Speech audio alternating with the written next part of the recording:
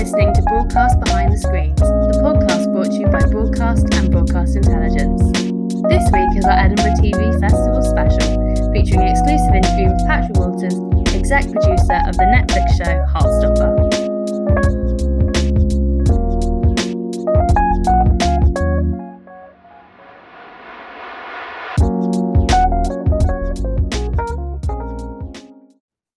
Hello and welcome. We are back in London. Yep, we have returned from Edinburgh, although barely. I'm currently working from home with COVID. So thank you, Edinburgh TV Festival, for that little gift. And if you're wondering who we are and where we've been, I'm Heather Fallon, one of the reporters on Broadcast. And I'm Alice Redman, Head of Content at Broadcast Intelligence. And yep, we've just got back from a great week at Edinburgh TV Festival. So we're going to recap some of our highlights and some of the major themes of the festival. And we've got a special interview as well. Let's crack on.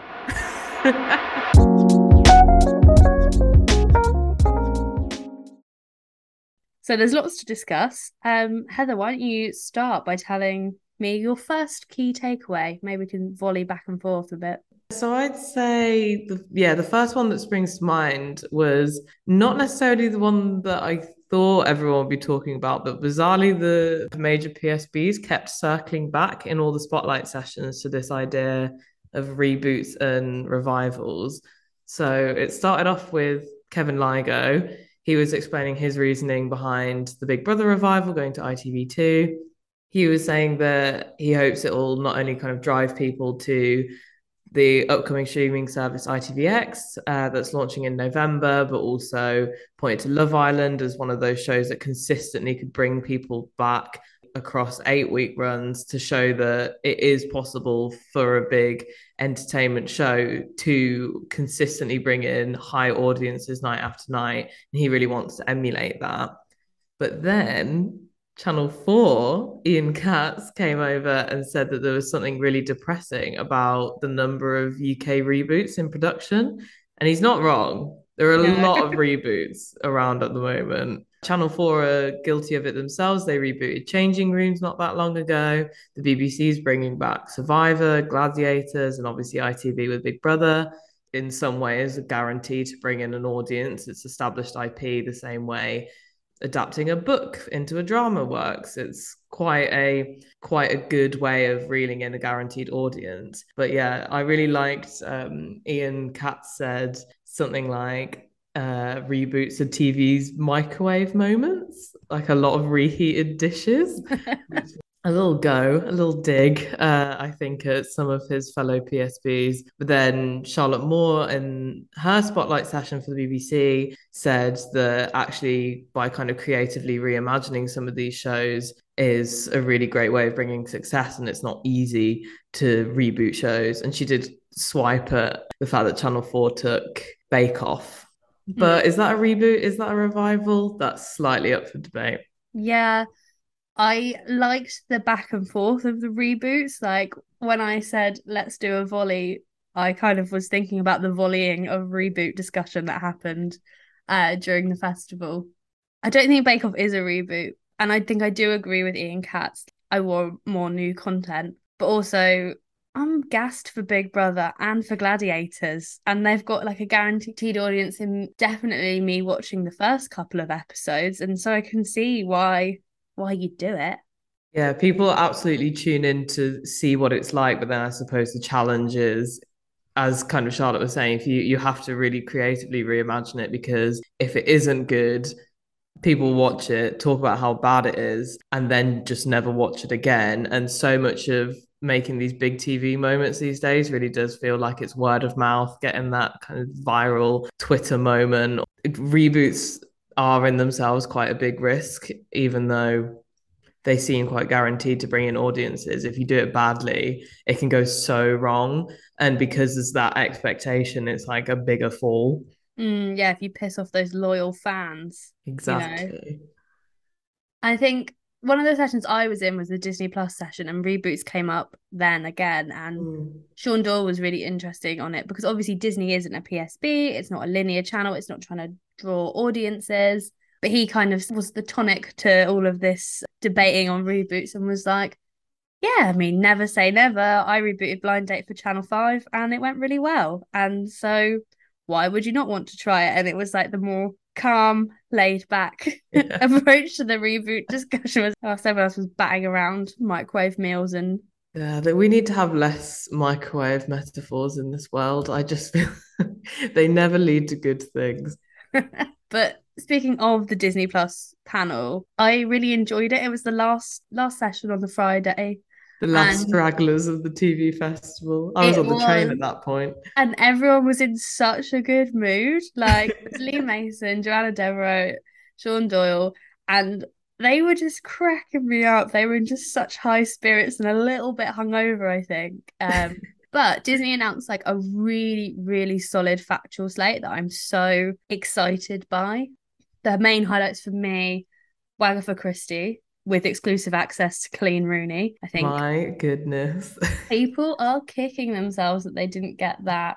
I mean, Channel 4's got its own Wagatha Christie special coming, but this is the definitive version, I would say. I think if you've got access to clean, you've got pretty big chops. Yeah, exactly. So we've got that. They have got a docu-series on Vogue in the 90s, which was the moment when fashion and high fashion kind of became a bit more mainstream with access to Anna Wintour and Edward Enninful. Like, honestly, again, great access. If you can't tell, I'm in love with this slate. Um, then next up, they've got Camden, which is a docu-series looking at Camden and its influence on the music industry and all the great bands and singers have come out of there. Like I'm thinking like Amy Winehouse, the Libertines. They've got a thing with Spencer Matthews. His older brother in 1999 was the youngest Briton to summit Mount Everest, but he unfortunately died on the way down. And it's about Spencer kind of teaming up with Bear Grylls and some other explorers and finding his body. I had And no then idea that Spencer Matthews' brother did that. if this one and the other one they A announced was wild story. a Keanu Reeves fronted Formula One documentary, which is another one of my things I love. So basically, I think they made this factual slate just for me. It is very tailor-made for you, actually. So that was me gushing about the Disney slate. Swap it onto a slightly more a meatier money related one when it comes Mm, to deficit financing. yes. Disney and then deficit financing. Disney and deficit financing, not to be linked together. So yeah, I went to this other talk which I found really interesting, which was how do we avoid a world without indies? And it was basically saying indies, they get a certain amount of commissioning money from the channels, and then they have to go to distributors for deficit funding. And the gist I got from that session is basically commissioning budgets are tight. Therefore, producers are more and more deficit funding, and those can't all pay off. Those debts can't all be repaid back. Not every show is a success, but it's a really increasing as a practice and as a way to fund things. And obviously, distributors themselves are taking the gamble, but it just feels like an economic crisis waiting to happen if we don't interrogate this a little bit more. Mm. Um, It does feel like a bubble that's on the precipice of bursting. Yeah, I think money loomed large over some of these discussions, really, in a way that I don't think it has before. I remember 2019, for example, which was the last time we had an in-person Edinburgh Festival. Money was talked in a more of a, hey, can you give any guidance to your commissioning budgets? And that was probably about it. And this time, we've got people talking about the recession and deficit funding and the ad market. See, I actually thought that they were going to talk about it a lot more. And Scott Bryan wrote a column for us that's online this week because he was saying when he went in to ask questions, he was assuming that there'd be a lot of conversation about the cost of living crisis. And one of the main commissioning and spotlight sessions that actually addressed it was UK TV's Marcus Arthur. He was the only person in a session that really said, I'm really concerned about the looming threat of an advertising recession. Obviously, there's streamers that are really shedding subscribers and they might have, deep pockets, but if they keep shedding subscribers and they lose financial backing, then that's a real problem. People are choosing between food and electricity, are they also going to be looking to subscribe to more streaming platforms or upgrading and investing in ads? Like it's just there is this kind of building bubble, and it is concerning, but I really thought more people would address the cost of living crisis. I think it's interesting as well with the streamers getting into ad funded. If Mm. you're paying for your advertisements and you're deciding whether you want to pay 10K to put it on Netflix or 10K to put it on, I don't know, a smaller channel like UK TV, not to single them out, you're going to be thinking about that budget as well, which would be really interesting to see how that fares ad wise. Mm. I'd also like to highlight the Brian Cox session because I mean, it was so fascinating and he really didn't mince his words. And despite his fears of what he called the HBO Gestapo hovering around in case he leaked any Succession spoilers, he kept coming back to this point about the fact that he grew up in poverty, and obviously now he's one of Hollywood's most well-known actors. Everyone knows Logan Roy from Succession, even if you haven't watched it. And he said that he doesn't think that he would make it in TV now, partly because of the closing of like rep theatres, just lack of access, public school educated people getting a leg up. The issue of class, I think, can often be forgotten about in television, and current schemes don't necessarily go far enough. And then he coupled this with the announcement that we had exclusively that he was doing a documentary with Channel 5 all about wealth. And I think it's such an interesting commission for Channel 5. It's huge talent. I'm really interested in watching this. And it really just demonstrates the gap between rich and poor. I'm really excited for that as well. One of the sessions that I really, really enjoyed and I really want to shout out just for being so well produced was the True Crime Wave session. So I went expecting it to be a commissioners talking about true crime, what they're looking for, what they're up to, that kind of thing. But it started with kind of 15 minutes of Dr. Sarah Payne, who was a victim of a crime. Her daughter Sarah was murdered, and it was talking about how producers and TV channels and things can respect victims. And I think hearing it, you hear it on panels a lot and about how important it is, but hearing it from a victim, a survivor, a woman who's campaigned throughout her life for justice. It was a really powerful way to start a session, like actually be reminded of the impact of entertainment, essentially. So that was amazing. And And the then, responsibilities that broadcasters and producers have to consider. yeah, and then she said she was a fan of true crime as well. So it wasn't like she was coming at it from a way of, being like, this needs to Mm. end. But then Dan Lowe made a really interesting comment as well from Channel 5. He was saying, you worry that people might scrimp on duty of care, but, people need to understand when they're making true crime that when you're involved for years. You can't switch off and say goodbye. You become part of these victims' lives. But they were kind of saying, with the boom and the explosion of popularity of true crime, you're not going to have these well-trod producers who know exactly how to handle these situations and how to deal with the aftercare and how to deal with the duty of care. You're going to have smaller companies that have never made a true crime doc before getting this opportunity, maybe not having as much experience to deal with the fact that, that families are going to have to deal with their son or daughter's murderer being on TV or things like that. The panel all agreed. And then he said he has the sense that it's the next genre in which something is going to go wrong. And he says that he just feels like they need to increase their vigilance. There's definitely something out there brewing already, kind of alluding to the Jeremy Kyle show and the daytime TV kind of bubble that burst a couple of years ago, saying, true crime has very big potential to be the next genre that ends in a tragedy. Yeah, yeah. Well, on that Cheerful note, stuff, but I think it just really was interesting. really important thing about Edinburgh TV Festival is that it really gets into the weeds of the biggest issues and topics and themes in television. That's why it's there. That's, what it does. And I think this year people really were getting into the midst of some really important subjects. It was so fascinating. It was just so nice to be back. And I do think that generally, even though a lot of the panels were discussing serious things, the overall mood was so positive. Like people were seeing each other that hadn't seen each other for years. Everyone was in such high spirits. People going for the drinks afterwards, going for like dinners. It was so nice. And I did leave very fragile, but in a very, very good mood. It was so nice to see people. Yeah, I left with COVID and had the world's most boring bank holiday, and I still was like, that was a fun week. I like my job a lot. It was full of like brilliant, creative minded people, and it was a really nice experience. And somehow, despite it being so busy, you managed to find a little bit of time to sit down with Patrick Walters, who is the exec producer on Heartstopper.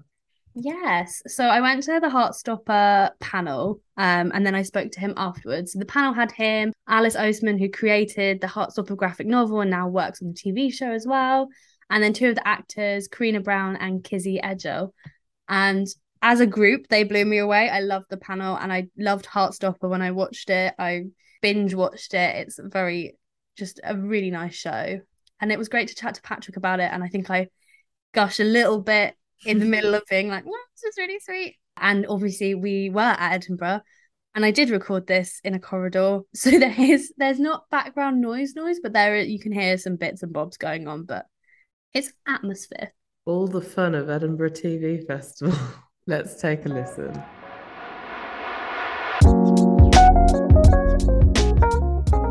Cool. So hi Patrick. Hello. Thank you for joining me today in this corridor. We're in basically. a corridor. It's all but good. Hopefully this microphone will do its Pick job. up my thoughts. Yeah, we'll see. So yeah, I think a really great place just to kind of start at the very beginning of it all, really. How did you come across Heartstopper as the graphic novel? So I work at a production company called Seesaw Films, and so my day job is a lot of the time looking for material that could be a TV show or meeting screenwriters and talking about ideas and all that sort of thing. And I've been asked this so many times and I can't remember exactly how it came across my desk, but I was aware that there was this graphic novel about two boys at school who fell in love, and I thought it sounded amazing. And at that point, it was self-published by Alice. She'd done a Kickstarter campaign, and I ordered one of the first volumes off that and read it and was like, oh my God, it's amazing. And and then it all happened quite quickly because I was lucky enough to be able to meet Alice and say, come and adapt your amazing work for TV, do it with Seesaw and me, and it'll be fun. And so it all sort of as soon as I saw it, I was like, this is amazing. Yeah, and there's a lot of talk about kind of how Heartstopper fills a gap in the market. You know, it's like a more uplifting gay story. Yeah. Was that something you were searching for, or did you kind of come across it and be like, this is what I want? Or was it a bit of both? I think it was finding it and just responding to it emotionally first and foremost, because as a reader I just became a fan instantly, because I felt like in following the story of Nick and Charlie that I was somehow being represented, or my younger self was being represented in this way that I'd never felt before. And so I instantly had this sort of unshakable belief in it, and I think it sort of woke me up to the fact that there really should have been a TV show aimed at that younger demographic, featuring predominantly LGBTQ plus characters, and why hadn't there been? And so once I got over the sort of like the passion and the fandom, and I kind of put the professional producer hat on, I was like, we've got to make this has to happen. So it's Alice, it's credit to Alice, I think. Yeah, it is an amazing story. I kind of love hearing about how it all came to be as well. Like, I think it's really nice, just the passion between like everyone that's making it. Yeah. And so you decided to take it to Netflix. Yeah. And was that the only place that you took it, or did you explore other options? It was actually the only place we took it. And we did it in a kind of slightly different way, in that usually what I do is when you want to pitch to your potential broadcaster streaming home, you go through the drama commissioners. But with this one, Alice and I felt really we had a real strong belief that we should go to Kids and Family, because we wanted to privilege that younger teen demographic and say, this show is for you, and that's the reason we have to make it. And so we met some really lovely Kids and Family execs, Dominique Bizet and Alexi Wheeler at Netflix, and they just had complete faith and belief in it from the beginning. Yeah. And in terms of, obviously Alice has already written the story, but I think, it's really praised for its like portrayal of like queer joy, and it's so happy. But how do you balance that with like the reality of that sometimes it's just like actually quite shit to be a teenager in general? I think like without any other like any issues at all, like it's just hard. I think it's always hard, right? And it's always a bit shit being a teenager. But what I've learned through this process is that teenagers are so brave and they can do anything, literally. I've never worked with a young cast before, and we really wanted them to be actual teenagers playing teenagers. So to have that kind of youthful excitement on set every day just reminded me and brought me back to when I was a teenager, that you really put yourself out there emotionally. You're following your ambitions. You're trying to become an adult. You're doing all of these crazy, new, scary things, and it's so inspiring to watch. And I think that's why the show is joyful, but it doesn't shy away from the toughness of being a teenager. It just puts it out there, and it really roots for the characters, and it wants them to succeed. And I think, that's an ingredient of its success. Yeah, I think what really struck me about it was that it really took me back to that time when you were like 16, 17, 18, and you're like, I am really fixing my identity here. Like, this is what I like, this is what I don't like, this is who I am. Yeah, I think we wanted teenagers today, like the Gen Z audience that it's aimed at, to go, I can see myself in this. This feels like it's for me. And I think in trying to achieve that level of authenticity, older viewers also hopefully can look back to their teenage years and see themselves in it as well. I mean, I certainly did that because I had such an affinity with Charlie, because I felt like when I was 16, 17, I had curly dark hair. I was sort of anxious, coming to terms with my sexuality. And so I just really had that kind of like bond to that character. And when I first met Alice, actually, I even took a picture of myself that I thought I looked quite Charlie-esque in. And I wanted Alice to know, I was like, look, this is me. I was Charlie. Like, please let me produce this and protect this character, because he's I see myself in it. So that's really nice as well. And obviously, you're casting teenagers, and I wanted to talk about that in terms of like, It's a Sin kind of was like, we're only casting queer actors to play queer characters. And when you're 16, 17, you might think your sexuality is one thing, and later in life it can become a very different thing. Yeah, totally. Was that a conscious thing? I think what we did, and how Alice and our brilliant director Eros Lynn approached it together as a creative team, is we just wanted everyone who was a part of Heartstopper, the production, to know that it was being led by creative people who were part of the LGBT community, and that was what we put out there. And it's none of my business, and I would never ask any teenager's sexuality. It's like, not something that any of us would ever want to do. But I think there is also a sort of an LGBT mindedness and energy that we absolutely had to achieve, and we had to cast authentically where we could. But we didn't want to put diktats out around, like discussing things that's just inappropriate to do in a professional context. And I think, that's how you approach a queer show with actors that age, and it worked out. I think we've got a brilliant cast. Yeah, and I guess as a teenager, you gravitate towards kind of what you want. And see. Also, the graphic novel was out there, so these amazing young actors were coming to auditions, knowing the webcomic and seeing the characters on the page and getting what it was about. So we didn't have to do that much heavy lifting. And you had an intimacy coordinator on set, and we recently had Ito O'Brien, who kind of found the role, founded the whole principle of it on our podcast. And she was talking about, just how important it is. And I just wondered if you could shed some light on how that worked on your set and how you found it.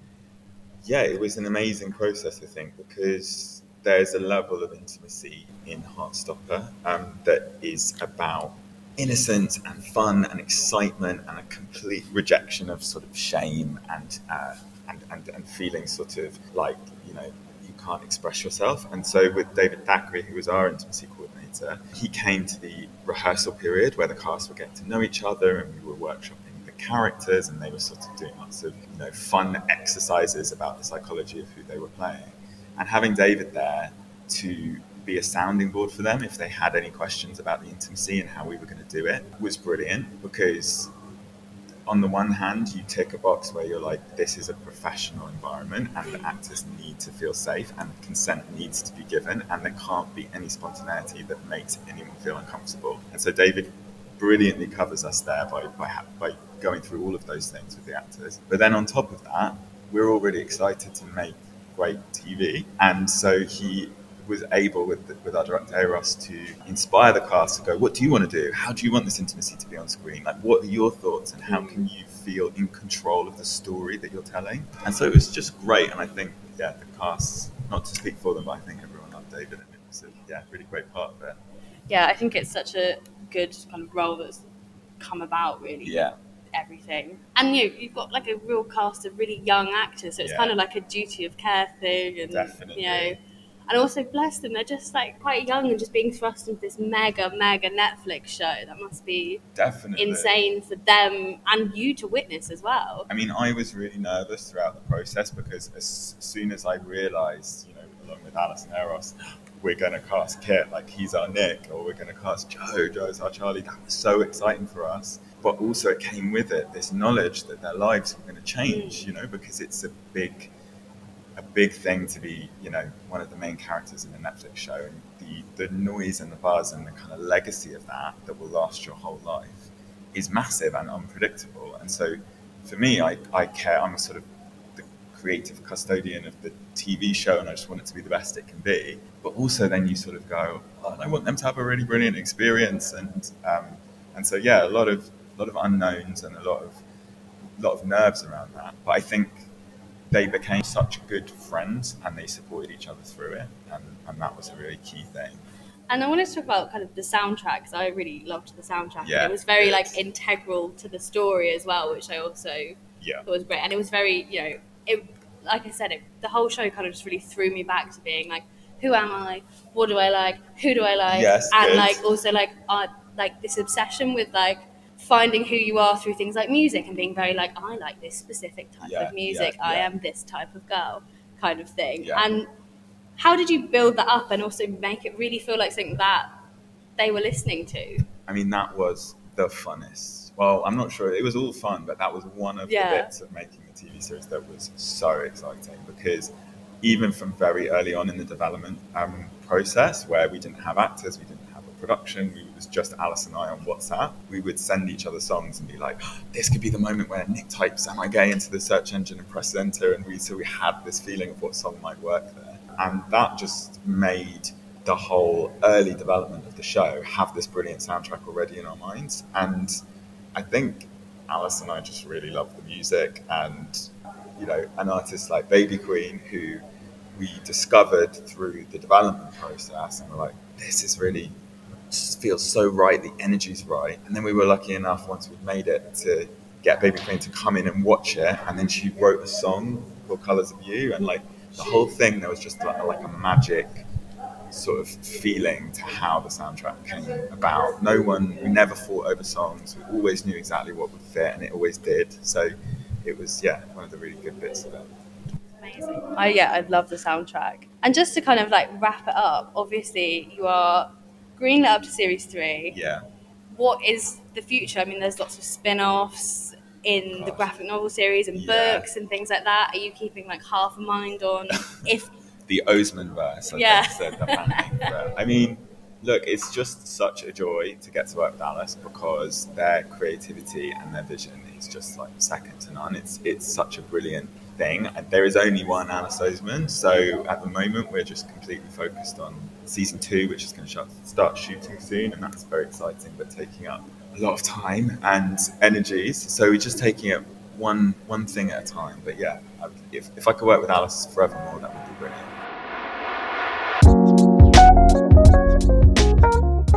Yeah, so excuse the background noise on there, but I think I did well with the edit. I hope I did well with the edit.